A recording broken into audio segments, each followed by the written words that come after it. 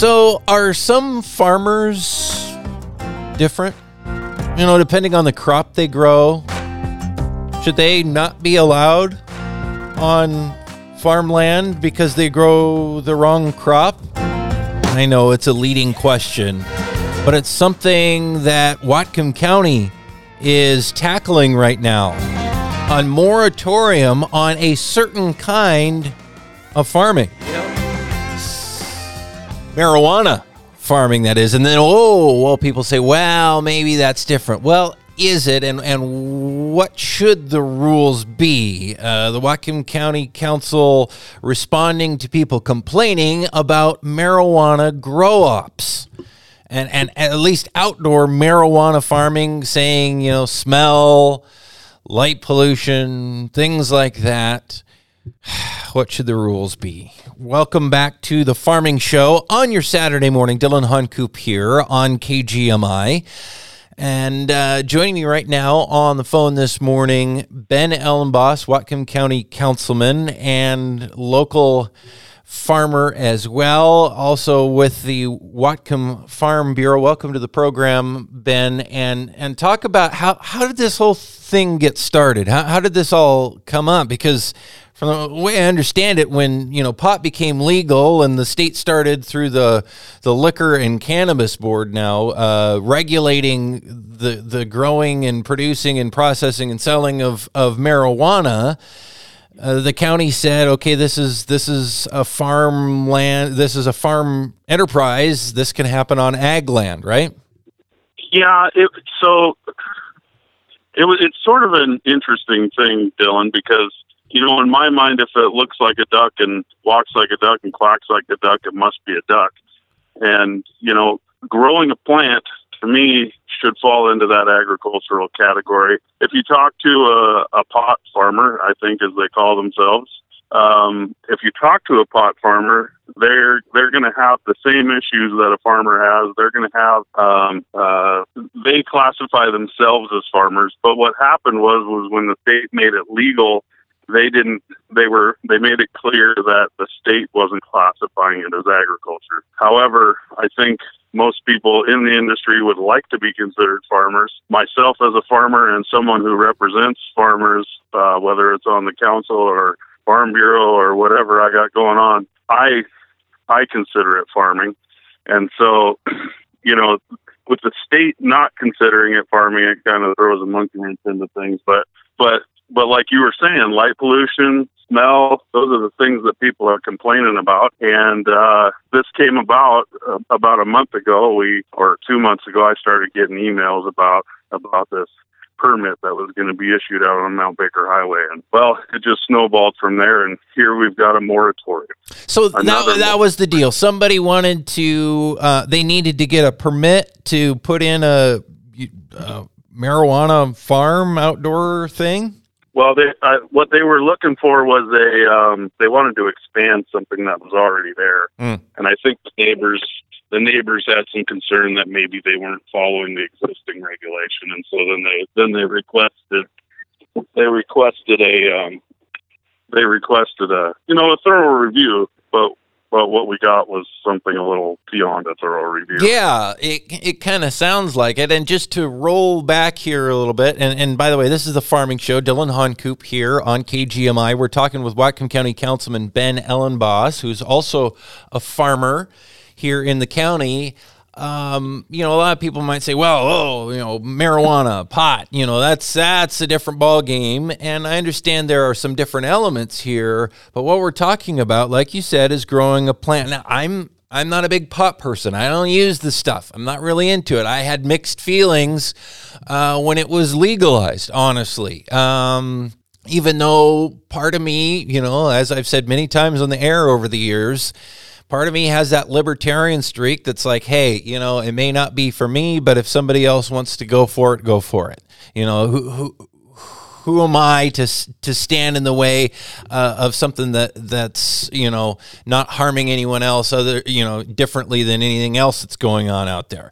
So if somebody's farming, they're growing this plant, I guess I don't know a ton about it. So is there something different about what they're doing when they're growing a plant rather than, if you have corn or grass or raspberries or spuds or blue, what's different about it? And they're talking about light pollution because I would imagine, we're talking about kind of greenhouse stuff as well. Yeah.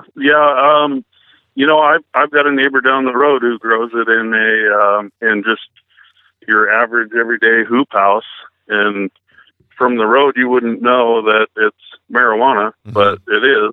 And I graze my cattle right next to that field, and I'm there probably every day in the summer, and I can't recall a time I've even smelt it. But I'm kind of like you, Dylan. I've never touched the stuff, but I did go to Huxley College of the Environment, so I've seen it and been around it a fair amount.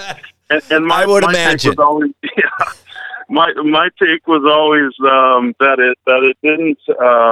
I'd rather be around a stoned person than a drunk person. So that was kind of my take. That was kind of my take on it, as far as obnoxious is concerned. And so I too take the libertarian stance. But with this particular issue, what frustrated me about it, I was the sole council member that voted against the moratorium. And the reason I voted against it was because it just provides uncertainty to the producers that are producing already, and anyone that wants to come into the fold. In Whatcom County, we've got a history of temporary, meaning, I don't know, almost a decade now for certain moratoriums. Yep. And I guess, where do you stop? Yeah. Where do we stop if we're going to do a moratorium because there's neighbors that are, I understand that you can probably smell this stuff, but is it a nuisance? You know what I mean? There's a difference between, from a long ways off from a dairy farm, you can smell the dairy farm.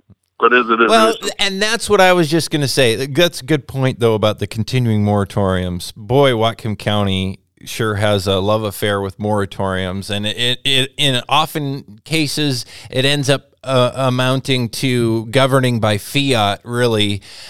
In some ways, we're just going to make this decision, and that's the way it is because it's an emergency or an interim or whatever. So I think the moratorium that you're referring to lasting so long, I was covering that when I was a brand new reporter out of college. Now here I am darn near 15 years later, and it's some of that stuff is still out there, and they keep kicking the can down the road. But beyond that, what you were saying about other farming, and this is where I think all of the farming community needs to pay attention to what's happening with this issue right now, because again, people can say, oh, well, it's marijuana, maybe it's different, maybe.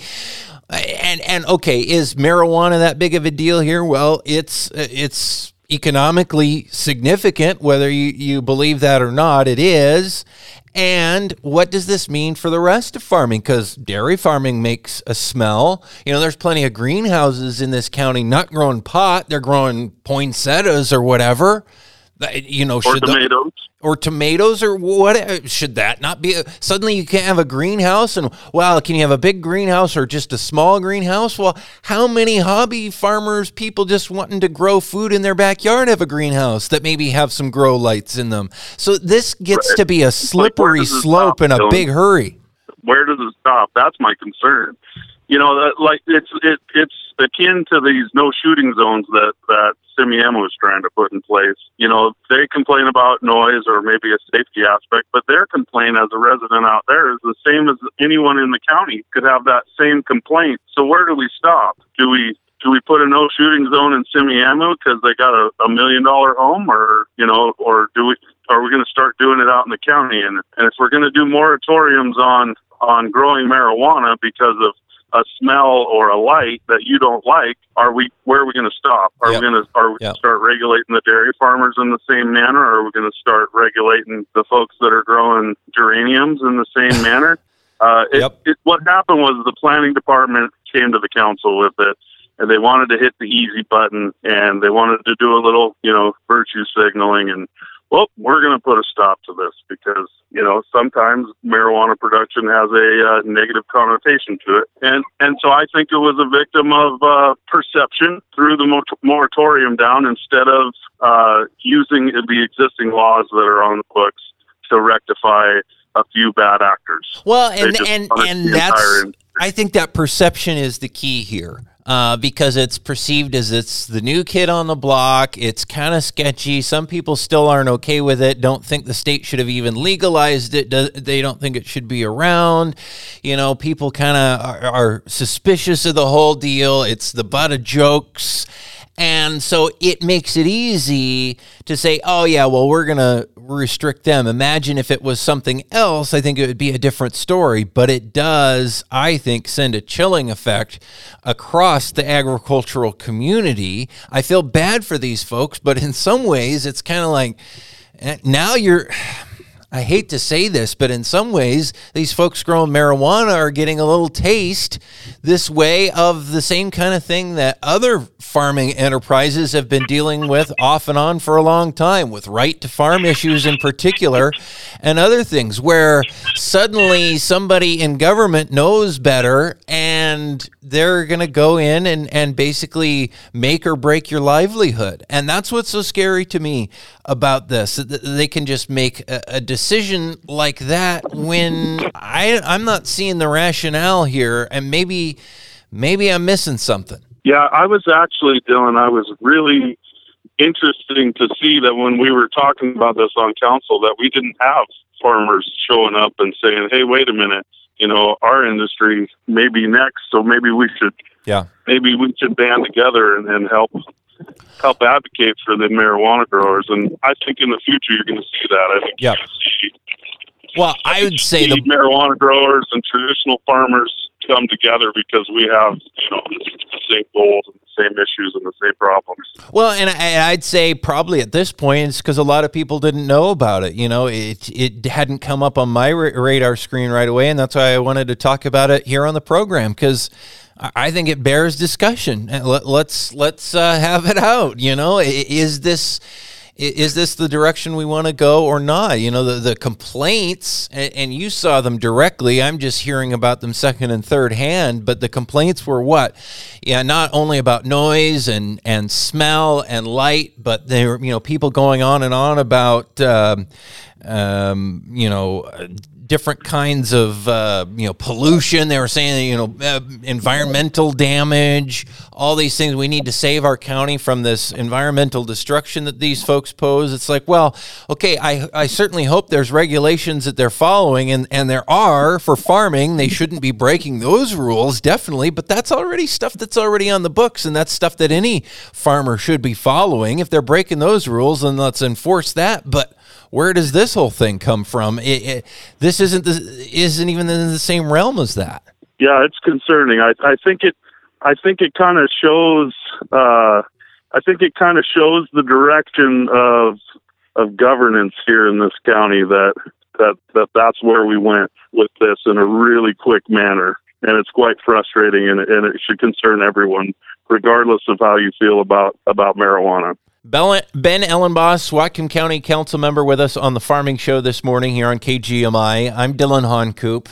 Ben, how's the cattle doing? I mean, you've been known for some time now as Farmer Ben, and you're still cranking out local beef, aren't you? Yep. Well, our spring calving cows are calving right now, and I got to say it's a healthy calf crop. I'm very pleased.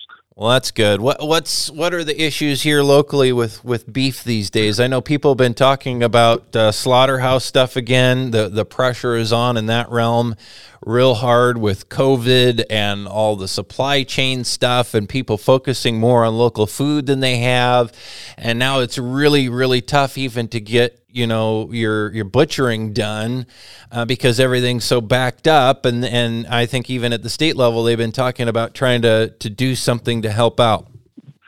Well, I think that as has always been the issue, and what brought me into the political realm in the first place is getting my product to market, and that's the slaughterhouse issue. And I think COVID did it did a very good job of highlighting the weaknesses in our current food system, because I think everyone can remember ration on a packaged hamburger, and smaller, more local food systems could have made sure that didn't happen quite so severely. And so I'm always an advocate for local food production. And if I wasn't so busy fighting moratoriums, I might have more time to bring forward some helpful solutions for some local food infrastructure here in Whatcom County. I think there's questions at the county level, certainly, and that would be your realm of influence. I think there are issues that need to be dealt with at the state level in Olympia. But, you know, I had a good sit-down chat with your fellow cattleman, Brandon Brink, a while back, just to pick his brain. We were talking about something else, and then I just said, okay, you got to explain to me how this all works. And we talked through a bunch of the rules, state, federal, this bill that's been kicked around. I think it's kind of been reinvigorated. Maybe it's dead again this year. I haven't even followed it this session, but it was, I think, the Prime Act. Yeah, it came around last time, and some people are pretty, excited about that. But he said, look, really until the federal rules change for USDA certification, we really won't be able to move the dial too much towards being able to cut and wrap stuff locally and sell it piece by piece, which is the way a lot of consumers want it. Yeah, part of the problem is that the processors that are processing now, there's something like 5 companies that do 85% of the beef and poultry and pork in the country, and they've had really good lobbyists to make sure that the regulations keep the little guys from competing with them. And it'd be nice if our state would stand up and say, hey, federal guys, we got a better way, and we're going to, and like they did with legalization of marijuana. But yeah, true. Will is there. We'd like to see them say, look, we can produce food safely on a small scale, and so we don't think we need to follow your. Well, the thing with the rules is it's done in the name of food safety, right? But is that really the true issue here? No, it's not. It's a political game, and it's a big business versus small business. Yeah. It's a shame, but, I think momentum is building, albeit slowly, but I think momentum is building to put some pressure on this and finally see the change that local producers and local eaters, for crying out loud. I don't produce beef, but I want to eat local beef, but I can't always, buy a whole, side of beef. I want to be able to go to the store and buy it. And the rules that are preventing that just really frustrate me. So I hope this changes soon. Ben Ellenboss, Whatcom County Councilman, with us on the Farming Show this morning. Ben, take care. We appreciate your time this morning. Hey, thanks for having me, Dylan. It's always nice to talk with you.